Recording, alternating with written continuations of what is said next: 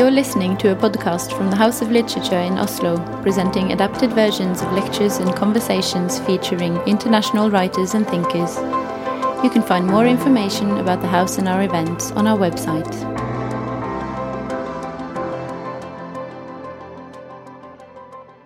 Good evening, and welcome everybody to this meeting with one of the most interesting, one of the most exciting, and often one of the most disturbing of authors in the French language today, Leila Slimani.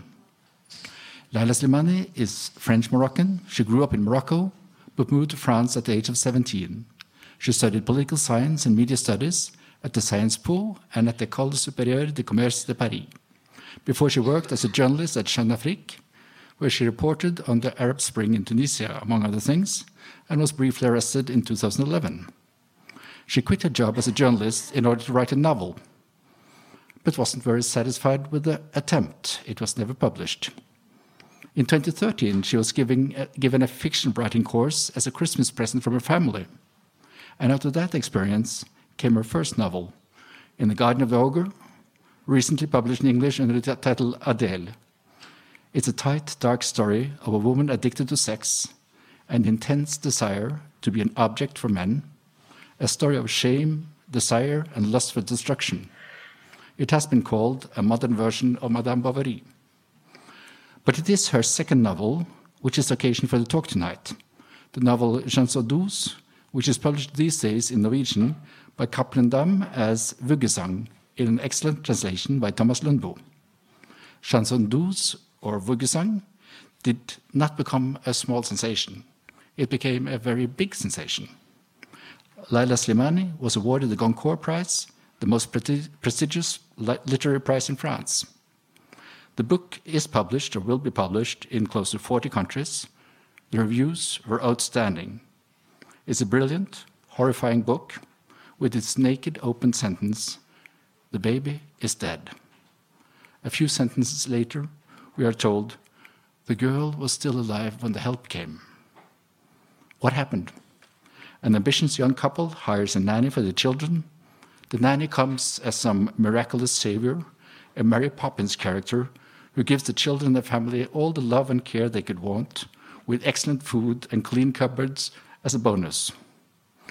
But being nanny is as complicated as hiring a nanny, in a position where your love is purchased. For small wages, you will love the children until you are no longer wanted. Your job is to love the children without them loving you more than their parents. The power balance is never stable in a house with a nanny.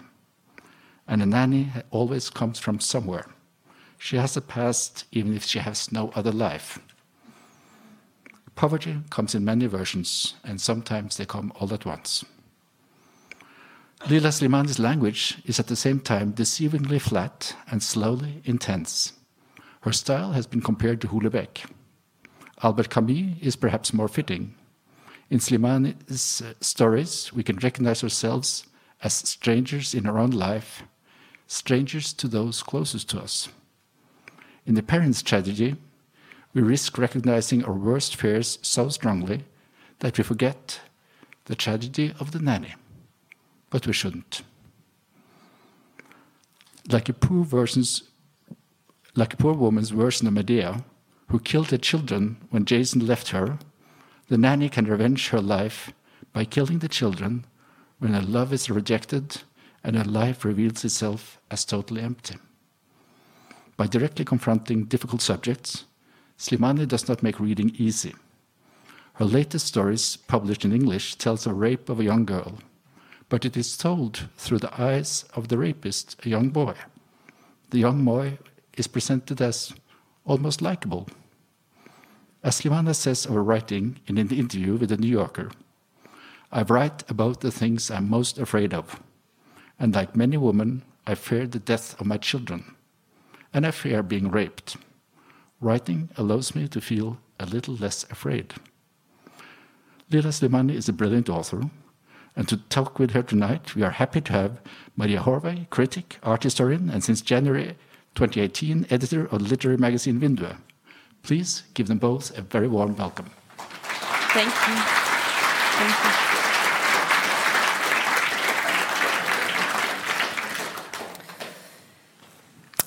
Thank you so much, Andreas. Welcome to the stage. Thank you. Lilla.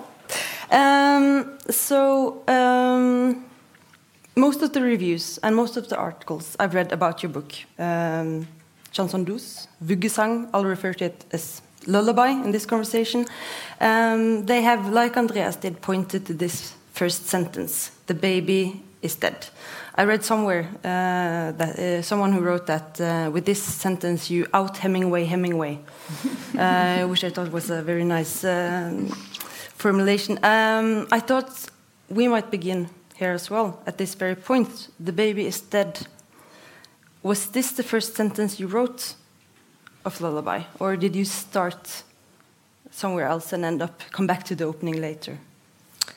It's very difficult to say, actually, because people usually think that when you're a novelist, you begin one day, you say, okay, now I'm going to write a novel about a nanny who kills children. How could I begin? And then you begin and you write this. But it's not like that. One day, probably in an airport or in my country house, I had this idea, writing about a nanny. And I put that on a notebook, writing about a nanny. And a few months later, I read an article about a nanny who killed 2 children, and I put in the notebook, and the nanny could be a killer. And so that's like that. It's progressive. You think about this, and it becomes an obsession, and then you can only think about that, and you begin. And actually, when I had the idea that she was going to kill the children, I knew that I didn't want to write the scene of the assassination. For me, it was not interesting. I don't want to kill children, because when you write the killing of children, as a writer, you feel that you are killing them. And I was avoiding this scene. I was avoiding that because it was so violent. I didn't know how to do that. And at one point, I just imagined, okay, you're a writer. You're coming into an apartment. You're finding 2 corpses, and then you have, as a writer and as an investigator, to try to understand what happened. So I described that as a writer and as a policeman with a certain distance, just trying to understand what happened here. What are the clues? What are the things I can use to try to understand this story? And, he was referring to Camus, and the first sentence of The Stranger, L'étranger, is, today, mom is dead. Aujourd'hui, maman est morte.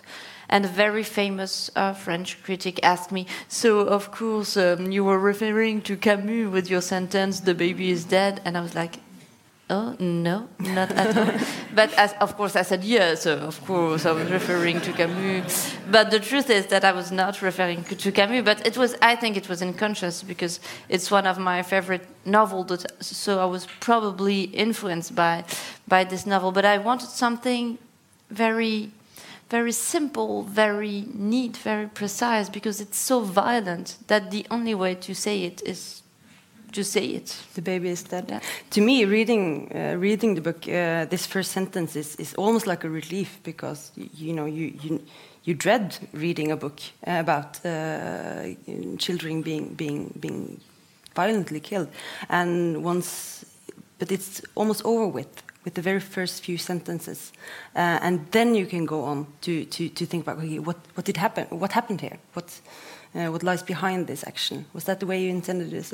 Yeah, exactly. And I must say that when I began to write this part, the first 3 pages, I wrote them. It was very easy to write that, because it's so violent, it's so enormous, that it's very easy to write. It's much more difficult to write about changing diapers or going to the park or just the day-to-day life, because it's boring. It's not very interesting. But it was actually very easy and very exciting to write the 3 pages. And then I put them away, and I never corrected them until the end of the book. And I never read them until the end of the book, but it was there, and it was haunting me. And when my publisher read the 3 pages, he said, okay, we need to put that at the beginning of the book. That's the beginning of your book. And then you go back and write up until that point. And as Andreas mentioned, the setting it's a young family, a young Persian couple that's called Miriam and Paul, and they have 2 young children. You don't explicitly mention their ages, but you get the sense that Mila, the oldest, she goes to school, so she's probably 6. 6, and then the baby. Who just walks when Adam, so 1, exactly, around that. And Miriam, the mother, she stayed at home with them throughout their early childhood, but now she wants to go back to work.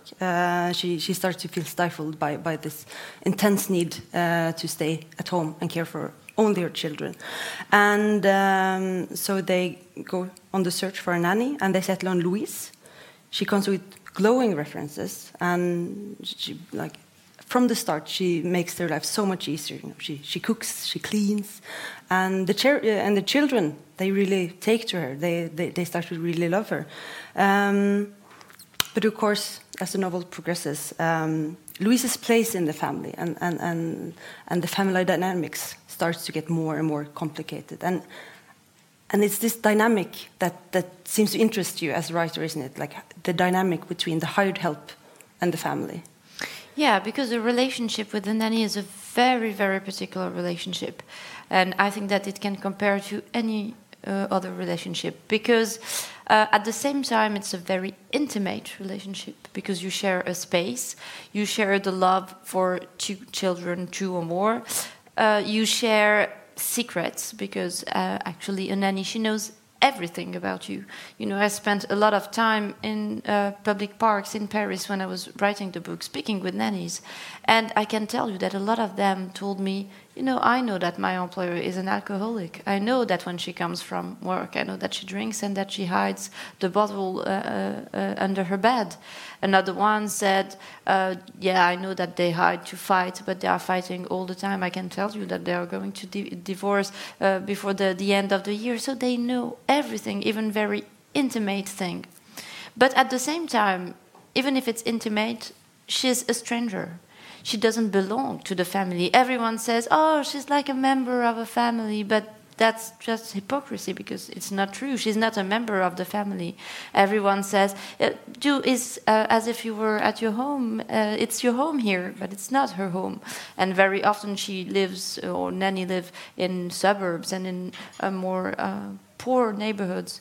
So I wanted to show that it's very ambiguous. You want your children to love her, but not too much. You want her to love your children, but not too much, because you want to be the mother, and you want to be the one who is the loved and the more loved by the children. So I wanted to show this very ambiguous relationship, and relationship of power too. Of course, you have power over your nanny because you're the employer. You're paying her and you're telling her what to do, but she has a great power on you because she takes care of the children. And very often mothers told me, you know, I don't dare telling that or this to my nanny because I'm too afraid that she's maybe going to then harm the children or be not very nice to the children or get revenge on the children. So it's a very, very ambiguous relationship that can be wonderful. And I have some examples in my own life, but that can be also very violent.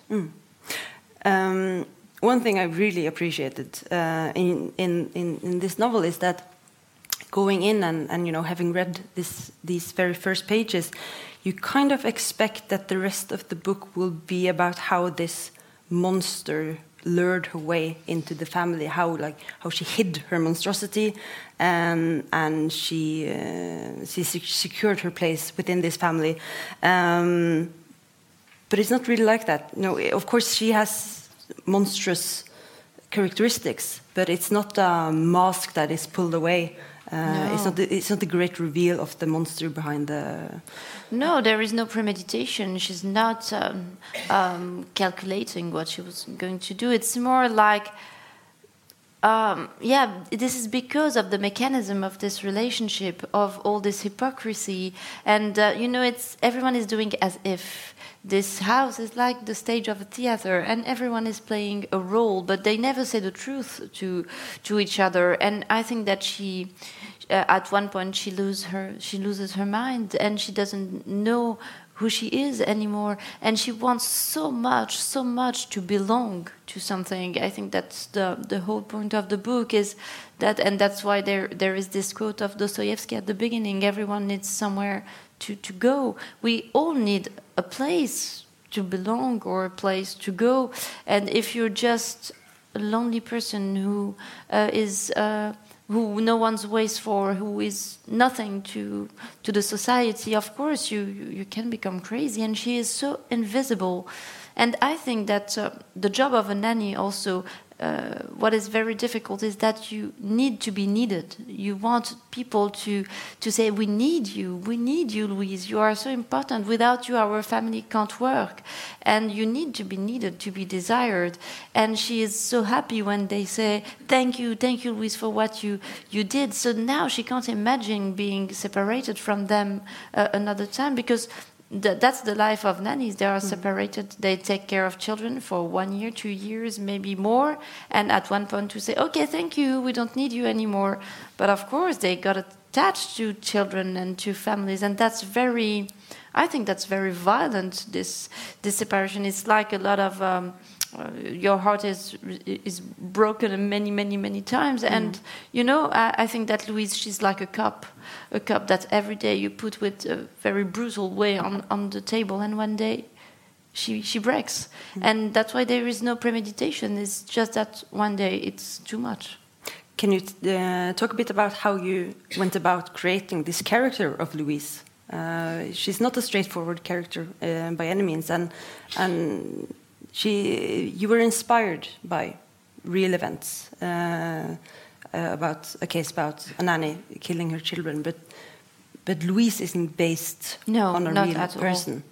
What was very difficult, the problem with the book, was that how can I write about Louise and how can I describe her, how can I explain her personality if I only describe the day-to-day life? Because the day-to-day life of Louise is taking the train from the suburb, coming to the apartment, changing diapers, cooking food, and going back home, and it's every day the same. So my difficulty, my wonder was, how will I describe her? So what I decided to do is to take different point of views on this nanny. She's like, a silhouette, and everyone is seeing her from with a certain distance. So the neighbor, her husband, and so that's why there are some flashbacks in the book. So at the end of the book, I think that the reader has some pieces of the puzzle, but he doesn't have all the puzzle, and she's still a mystery at the end. And I think that is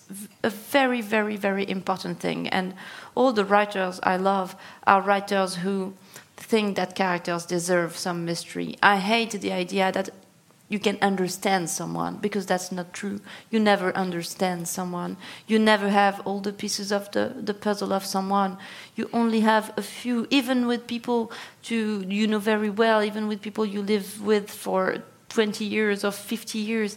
I think there is always something that is unreachable in another person. And that's what literature is for, to say that people are always more complex, that people have always, there is a very famous French poet called Mallarmé who says that every man has a secret in his heart, in his soul, and if he dies, the secret dies with him, because it's something so intimate, so individual. So for me, that's the aim of literature, trying to respect the secret and the mystery of every character. And it's you thematize this very deftly, I think, by the end of the novel by referring to this policewoman who's been trying to piece together the life of Louise, and she'd be trying to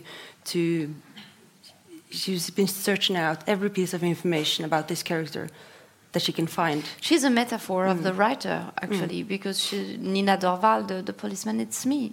She's doing a reconstitution, and so she needs everyone to play the role as it was in the day of the murder. So I think that she's doing exactly the same thing as a writer. We try to do reconstitution, and we try to understand everyone, even monsters. There is a very famous lawyer in France. She's a female lawyer, and she was the first a female lawyer to defend a serial killer, and she defended a man called Guy Georges, who killed many women and raped those women. He was very violent and very cruel. And when she decided to defend him, she was attacked by the media saying, as a woman, how can you defend this man? And she said, okay, I'm not going to trial to say that he's innocent. That's not my point. Everyone knows that Guy Georges is guilty, but I'm going there to tell his story, because even monsters have a story. And I think that it's very important. And in our times and our societies, where sometimes we like to say that it's black or white and people are good or monsters, it's very important to accept that monsters are not animals, they are human beings. And there is a certain humanity in them. And if we don't face that, the fact that even in ourselves, there is always a monstrosity that can come and reveal itself. So, yeah, I'm very fascinated by that, by the monstrosity of people, and also by their humanity. Would you say it's a book about evil? I don't know, because I think that evil goes maybe with premeditation. It goes with what you were saying before, the fact that you are calculating and that you want to harm people. Louise is, when she commits the murder, I think that she's already crazy. She's already in another reality. And, psychiatrists, they say that this kind of murder are called murders of solidarity, which it sounds very weird, but those people, they feel that I'm killing you because life is too hard, and I'm killing you so we're going together in a better world, and we are going to live in a better condition, and it's going to be... So it's, for me, it's different from evil, but I must say that when I was a teenager and when I began to be a reader, I was fascinated by writers who were exploring evil, and especially Dostoevsky. I think that's probably the biggest question for literature and the biggest question for a writer. I was on that point about the humanity of evil, and also what you said before about how leading up to this killing, it's a really heartbreaking rendition of how quite just before the killings, what she wants the most of everything is that the mother in the family gets pregnant again, so that there's a new baby for her to love and take care of, and that will make everything nice. And it's just yeah, she's so desperate. It's like when you are so desperate that someone is going to leave you, or that you're so desperate that you're going to be alone, and she thinks that she can't bear it, that it's just impossible, that she has to do everything to make this separation impossible. And I think that maybe the definition of madness is when you don't make any difference between reality and fantasy, when you think that your dream and reality are the same thing. So at one point she decides, yeah, of course I have the solution. If she has another child, I will stay to take care of the children. And that's very sad also, because it's very servile, I don't know how to say. She thinks that she can only stay to help and to be needed and to serve. She never thinks that she can have her own life and do something for her. So, and as a woman also, she doesn't want her own body to grow another human being. She wants another woman's body to grow another human being. The question of the body is very important, and it's important in all my books. I think that I'm obsessed with the body, and in this book, the body of the children and the vulnerability of the children. As a nanny and as a woman who always took care of others, because in her past she took care also of old people. She knows about the vulnerability of the bodies of very old women or the bodies of baby.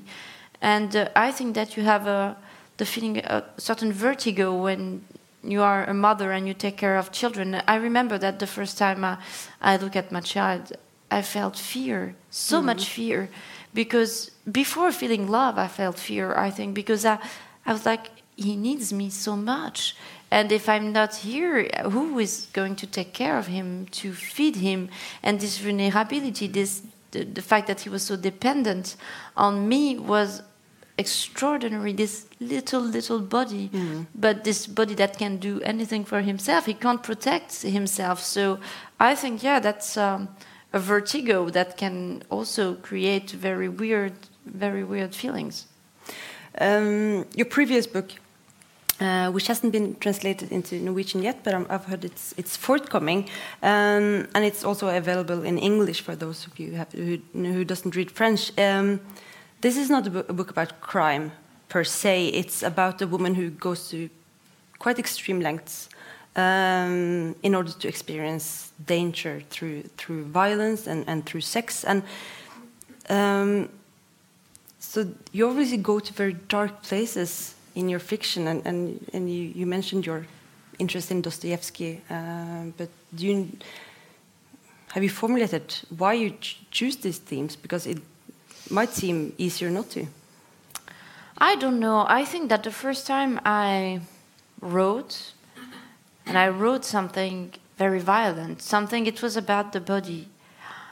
And it was, I don't know how to say, it was so exciting to write that and to be able to, not to say out loud, but to put on a paper this thought that was something I couldn't say out loud to someone, something I couldn't share, a part of my secret. But I wrote it and I felt so free and I felt so powerful. And I felt something that makes me want to be a writer until my death. I felt an enthusiasm, something wonderful. And for me, writing is being free, being totally free, and being free to say what you can't say in real life. You know, I had a very good education thanks to my parents who were very careful that their daughter were going to be polite and say the good things and respect everyone. And also I was living in the Moroccan bourgeoisie, so it's always don't say this and don't say that, and it's not good to say this and say that. And for all my life I was like, I want to say it so much. And so I found literature, and then I was like, now I can say all I want to say. And I think that I want to be a writer because I want to be not polite and violent, and to say the truth, because in real life you have to put a mask and you have to be nice and you have to adapt, and that's fair. But I think that what literature gives us is this liberty to go in places where you can't go when you're when you live in society. And for Adele, for instance, this darkness, I would be absolutely unable to experience it because I'm, as he was saying before about fear, I'm always afraid. I'm afraid of everything. I'm afraid of walking in the street at night. I'm afraid I can't drive. I can't do bike. I know nothing. I'm very afraid. But when I write, I can do bike, I can drive a big car and a boat, and I can be a princess and a prince and whatever I want. So that's wonderful. It's empowering. So let's talk. Thank you. Let's talk a bit about your own reading and how this has inspired your writing. Lullaby. It's a very intense psychological chamber piece, I would say. It's written in a fairly economical, fairly sparse, direct language, but it's highly evocative. Where did this way of writing come from? Do you have any literary role models for this kind of? I think that it takes a lot of time to find your own voice, to find your language. And I tried many, many different things, and I had a lot of failures too, rejections, because I couldn't find my voice. And then you have also to adapt this voice, this language to your subject. I think that for the killing of children, being to the lyricism wouldn't fit. It's not a good idea. It's better, I think, to stay with a certain distance and describe that in a simple and very precise way. And the author I love are very different from one another. I have, I don't know, an author like Maryse Condé or Gabriel Garcia Marquez. It's very colorful and a lot of fantasy. But I also love Houellebecq and Camus and Marguerite Duras and Annie Ernaux.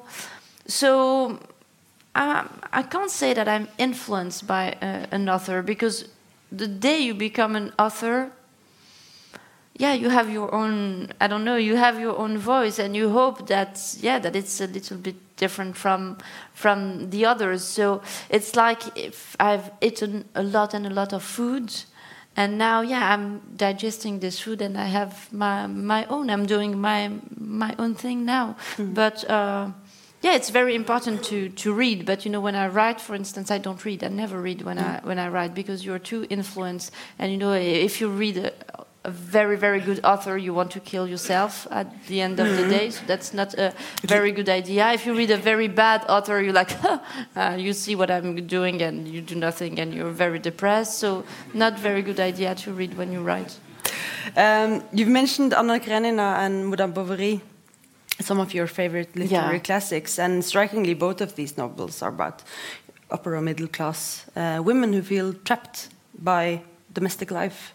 This is obviously a theme in your work as well. In Adele, you make out that it is the confines of the home, in part, that pushes Adele towards these extreme actions, and also not such an extreme degree with Miriam as well. In Lullaby, she feels suffocated, and she needs to break out of this.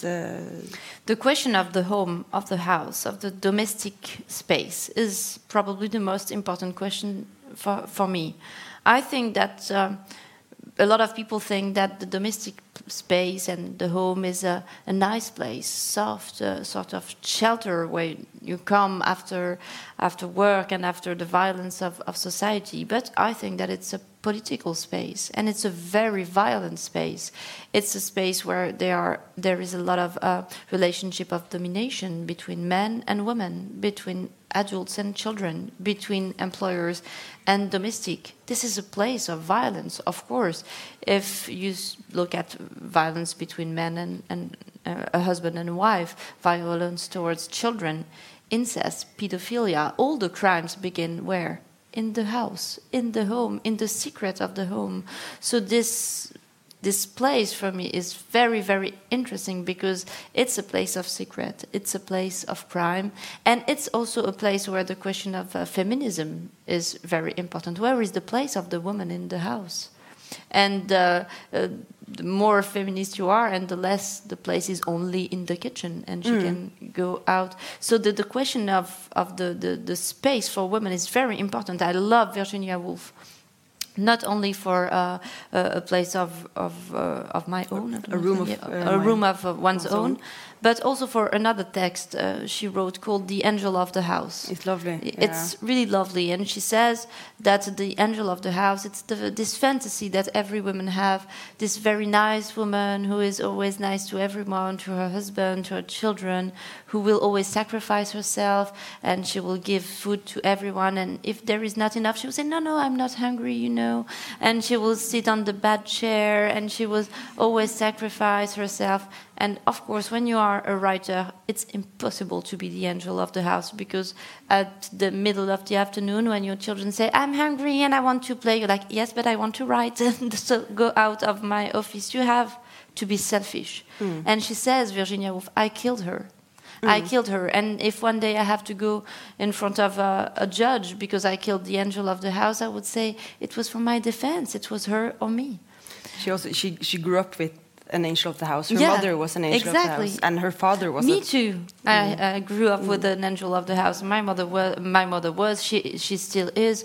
So yes, I think it's very, very difficult to for a woman to find her place in the house, and to say my place is not only to take care of you, and I need a place of my own, and I need also to go out, because I feel sometimes I feel trapped, because I think that in our education people tell you, you know, when you're going to be a mother, you will love your children so much and it will be so natural and you will only want to stay with them and to take care of them. You will never get enough. And I got enough and enough and enough.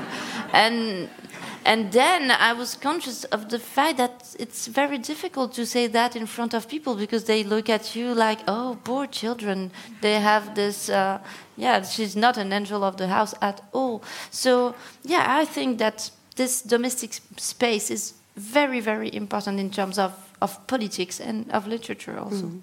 And you also, like both Tolstoy and Flaubert do that, it seems that the home is a place of isolation where one gets lonely, you know, and both Miriam in parts and also, but Louise especially, she's very, very lonely.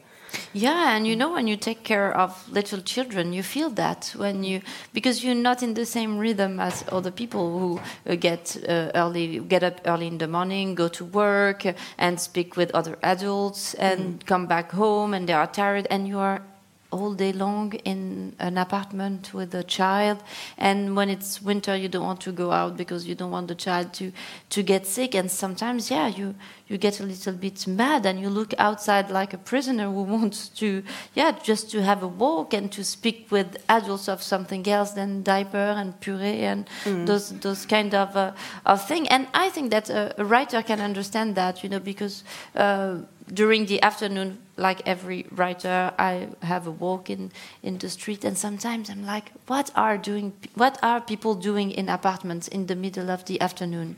And so I'm always looking, so you can see old people, mainly old people or children, people who are not productive, who are not working, who doesn't make money. And in our society, your values comes with making money. And children and old people, they are like in the margins of society. And as a writer, so as someone who doesn't have an office and doesn't have, I like to live with those people, the invisible, the margin of societies. I have to ask: Have you read Ibsen, A Doll's House? Yes, of course. And the rings. And it's a very important book for me. And in my next novel, there is a lot of things about Ibsen. Really? Can you tell us more? It's also a book that takes place in a house, and it's also the story of a couple. And the woman, she has the feeling that she went from her father from the hands of her father to the hands of her husband, and then she became a mother, and that she never had a moment in her life where she was only her, the woman of no one, not a mother, not a daughter, not a wife. So there are some quotes of Ibsen, and she's obsessed with this book.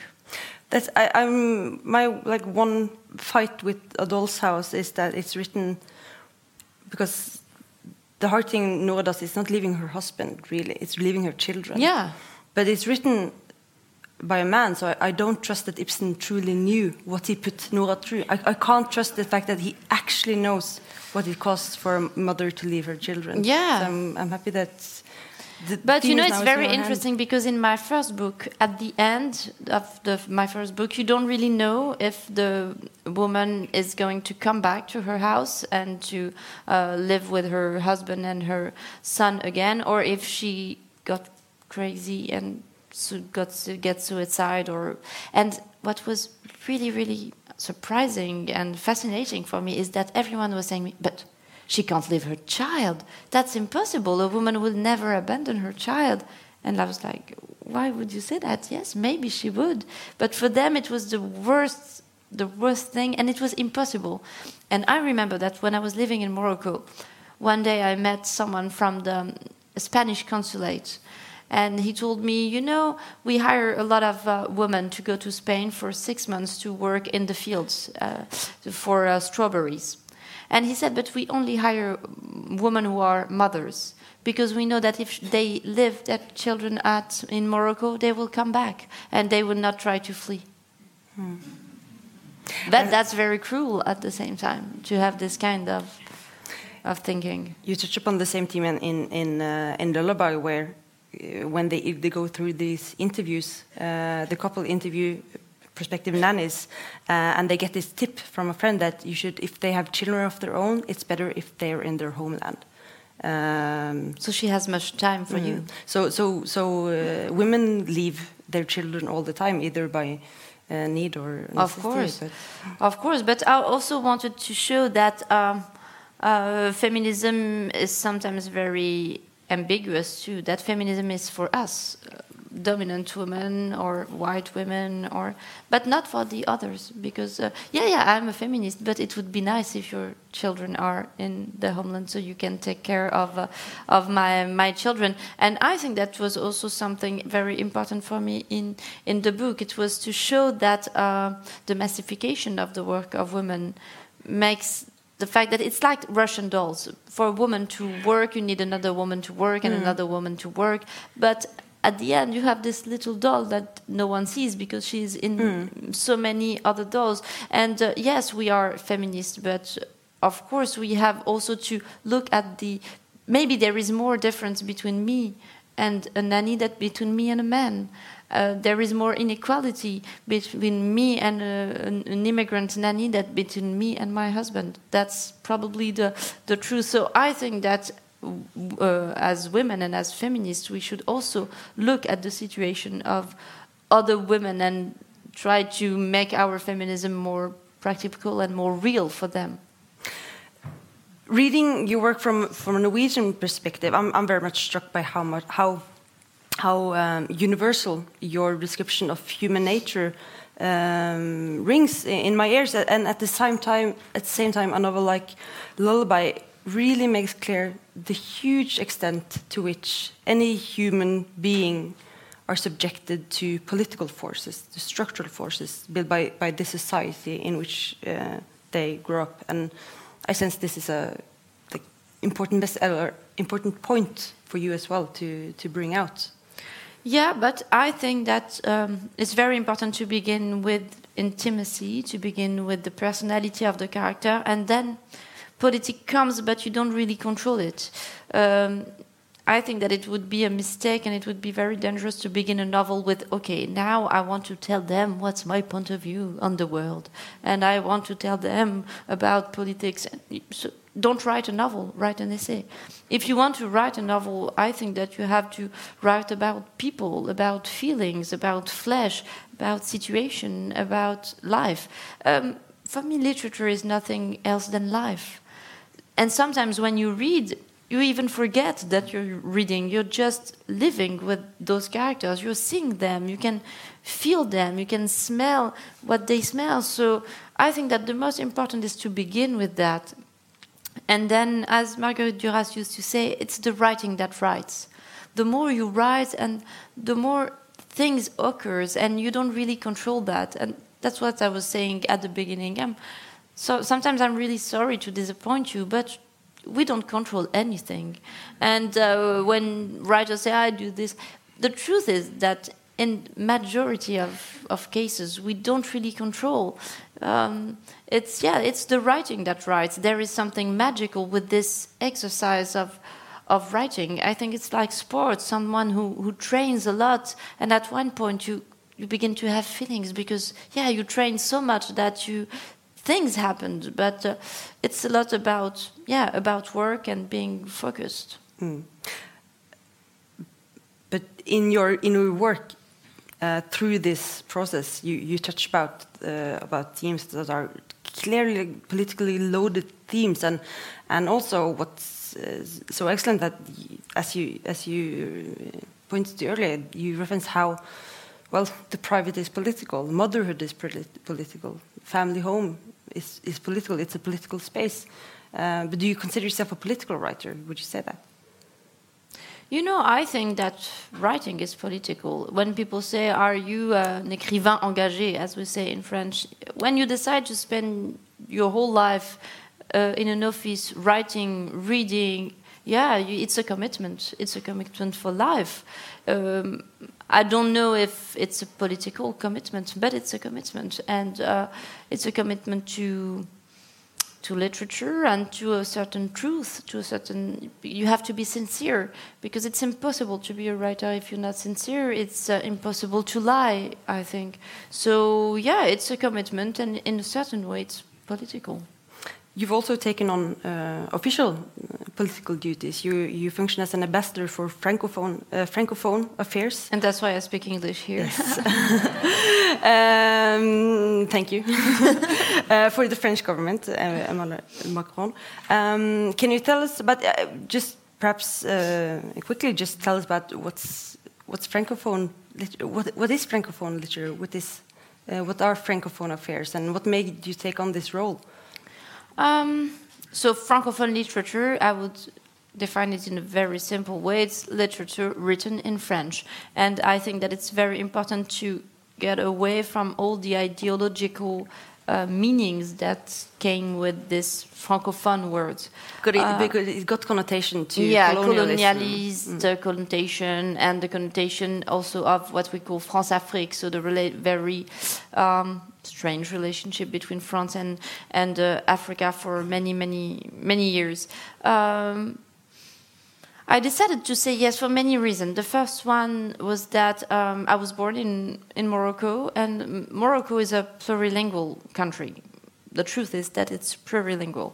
So we speak Arabic, we speak Darija, which is the Arabic we speak in the street, we speak French, Spanish, and a lot of Barbarians languages.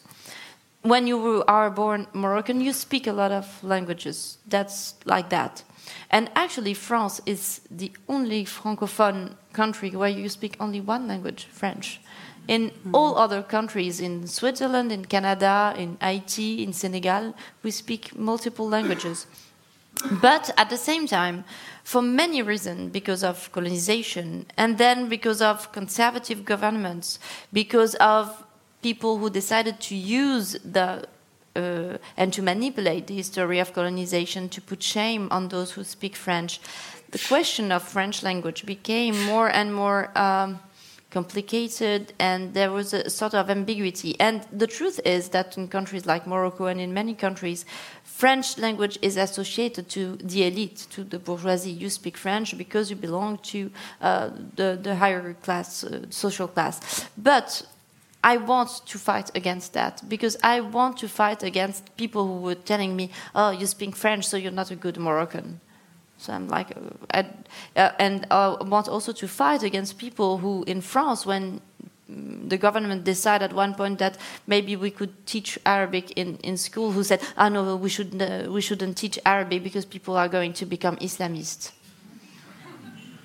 So I think that the ideologization of languages are very, very dangerous. When you begin to say that speaking a languages make you a traitor, that if you like this language, you're not a good person, you're a traitor to your culture, that you're supposed to speak one language, to read one book, to have only this religion, and to act like that, and I hate that.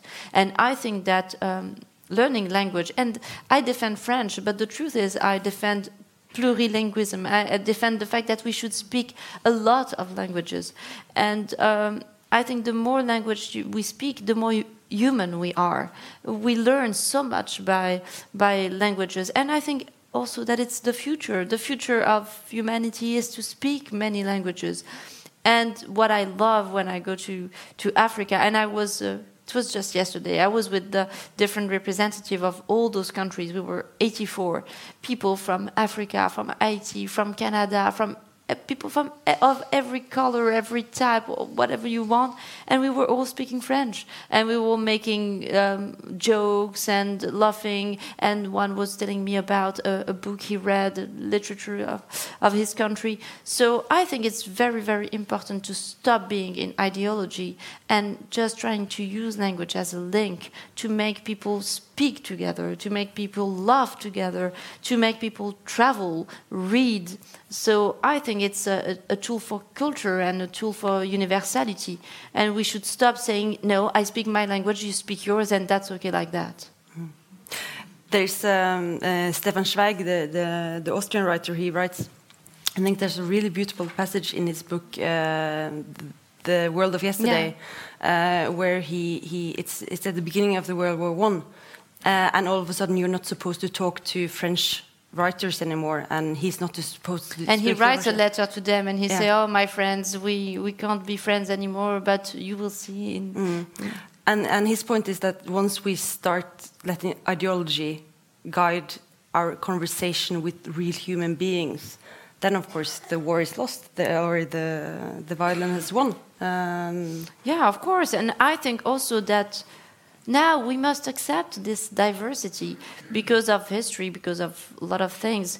A country like Morocco, a country like France, we are countries of diversity. We speak many languages, we have different faces, different types, and that's all right. That's a good thing, and we should defend that. So, and assume that and defend it. Mm-hmm.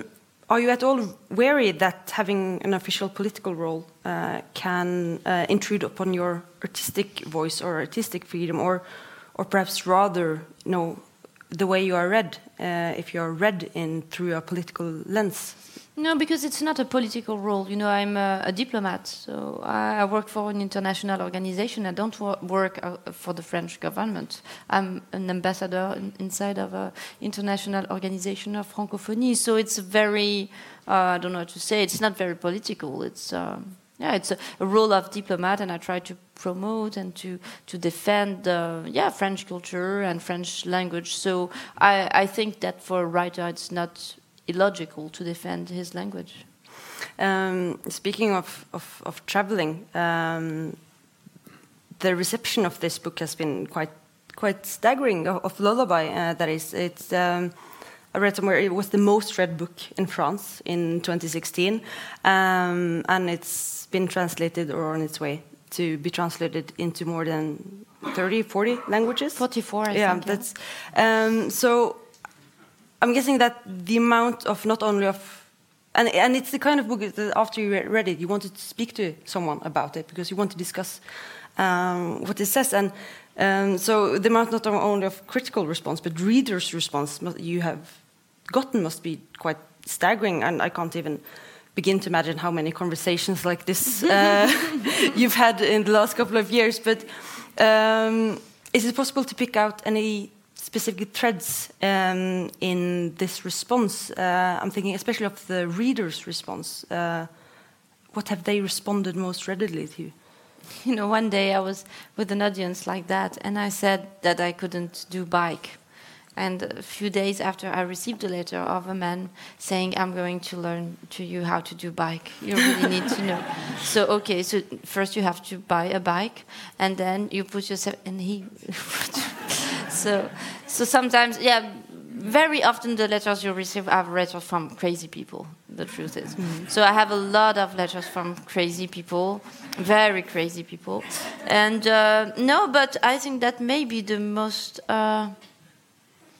wonderful, no, I wouldn't say wonderful, but moving reaction were from nannies. Because those women who feel they are invisible, even if the nanny is a very classical character in literature, there have always been nannies in literature since the Théâtre Antique, since a very long time. But a nanny told me, I was a nanny for many, many years in Lyon, in France. And she said one day I quitted. And I say, I need to go because I'm going to do something really wrong. Yeah. And she could feel that that it was too much and that maybe she was going to be violent. And I remember her and I was like, thank you for telling me that. So sometimes you don't know what to say because people are telling you a very intimate thing. And I think that the most common reaction was also from women saying, I wouldn't dare say what you wrote, but that's true that when I was taking care of my babies at the beginning, I wanted sometimes to kill myself and just to open the window and to jump because I was so lonely and so tired and I felt that no one would understand me. And also, in France, there is a lot of social pressure on women who don't work. It's like a sort of inversion of feminism. And when a woman says, what do you do for life? And she says, no, I'm at home and take care of my children. Everyone is turning like, okay, not interesting. And women who don't work, a lot of them told me that, that can be very violent because people don't really respect their choice to take care of the children.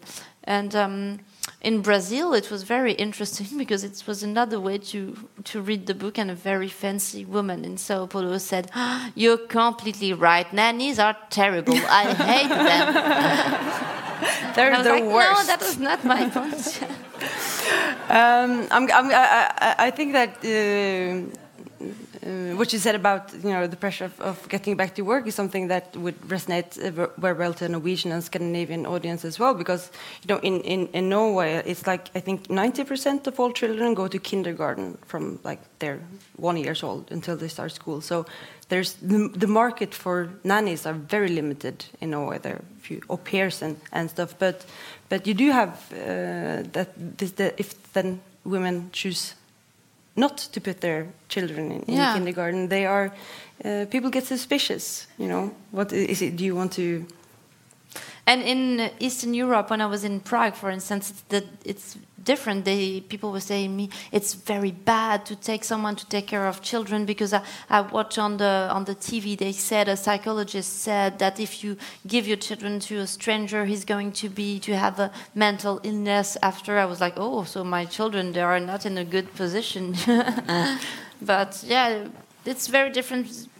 It depends on the culture. In Japan, they didn't really understand the question of the nanny, because they don't have that. It's the grandparents who take care of the children. In China, they understood actually very well the book, because now with the end of the policy of the unique child, now they have the right to have many children, and they are more and more wealthy, so they can hire nannies. And there were some cases of nanny, and I think it was in Shanghai, a nanny who killed not only the children but the mother too. She put the house on fire, and it was just before the launching of my book. And so for marketing, it was very good. But it really goes to show how as I mentioned before, it's the some aspects of motherhood and mothering are universal, truly universal, and some are always dependent on a cultural context. Yeah, but that's also the beauty of it. That I think that you feel it when you have a child.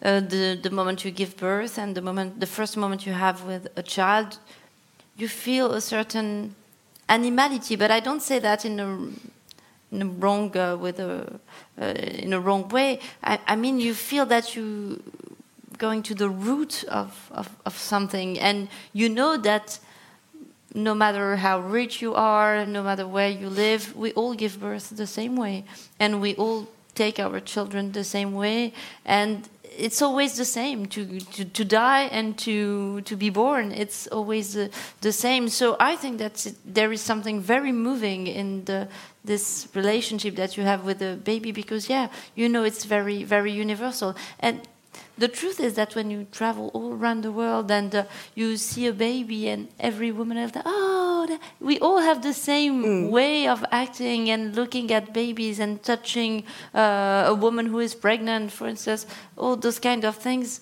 Yeah, it's very, very universal. So what's next for you in the coming months? That's exactly what my mother asked me. What's next for you? And I said, I don't know. Writing, I suppose. Do you consider it's the as you mentioned the book you mentioned earlier? Do you consider it in relation to your previous two works? Not really, because it's going to be a trilogy. So I'm going to write 3 tomes of. This is the story of a family, a little bit inspired by the story of my own family. It's fiction, but it's inspired by the situation of my grandmother, because my grandmother was French. She was from Alsace, the east of France, and she married my grandfather, who was an Arab. He was Algerian, and he was in the army. He was a soldier, and what we call an indigène. He was a soldier in the colonization army, and so she got married to him, and she went to Morocco in 1945.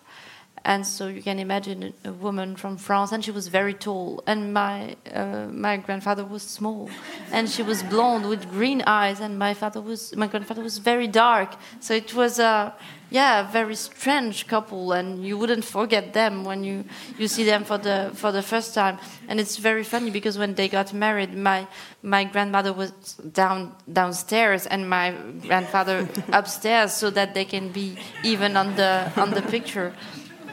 And so I want to tell the story of this couple who have different cultures, different religion, live in a little city where there is colonization and a lot of racism. And how do you deal with that? Because first you have to deal with, they had a lot of economic issues. There were a couple, and I think as a couple you have to deal with a lot of things. But this question of culture, of who is going to dominate in terms of cultures, which religion is going to prevail, what are you going to transmit to your children? And I think it can come to a lot of violence because of that. So I'm into this book, and the second part will be in the 70s, and then a third part in the today. Sounds lovely. We're looking forward to it. Thank you. Thank you very much. Thank you very much. For Thank you. This conversation. And I must say that I've never seen an audience with so much men. I'm stunned. And I've traveled in 25 countries. I've never seen so much men. That's Siri Hustvedt, the American novelist. She always say when she comes to Scandinavia, she's always amazed by the men. Yeah. But thank you to everyone who came out. Thank you, male and female. And Lilla will stay on to sign books. Yeah, afterwards. of course. So there's a treat. And once again, thank you very much. Thank you very much.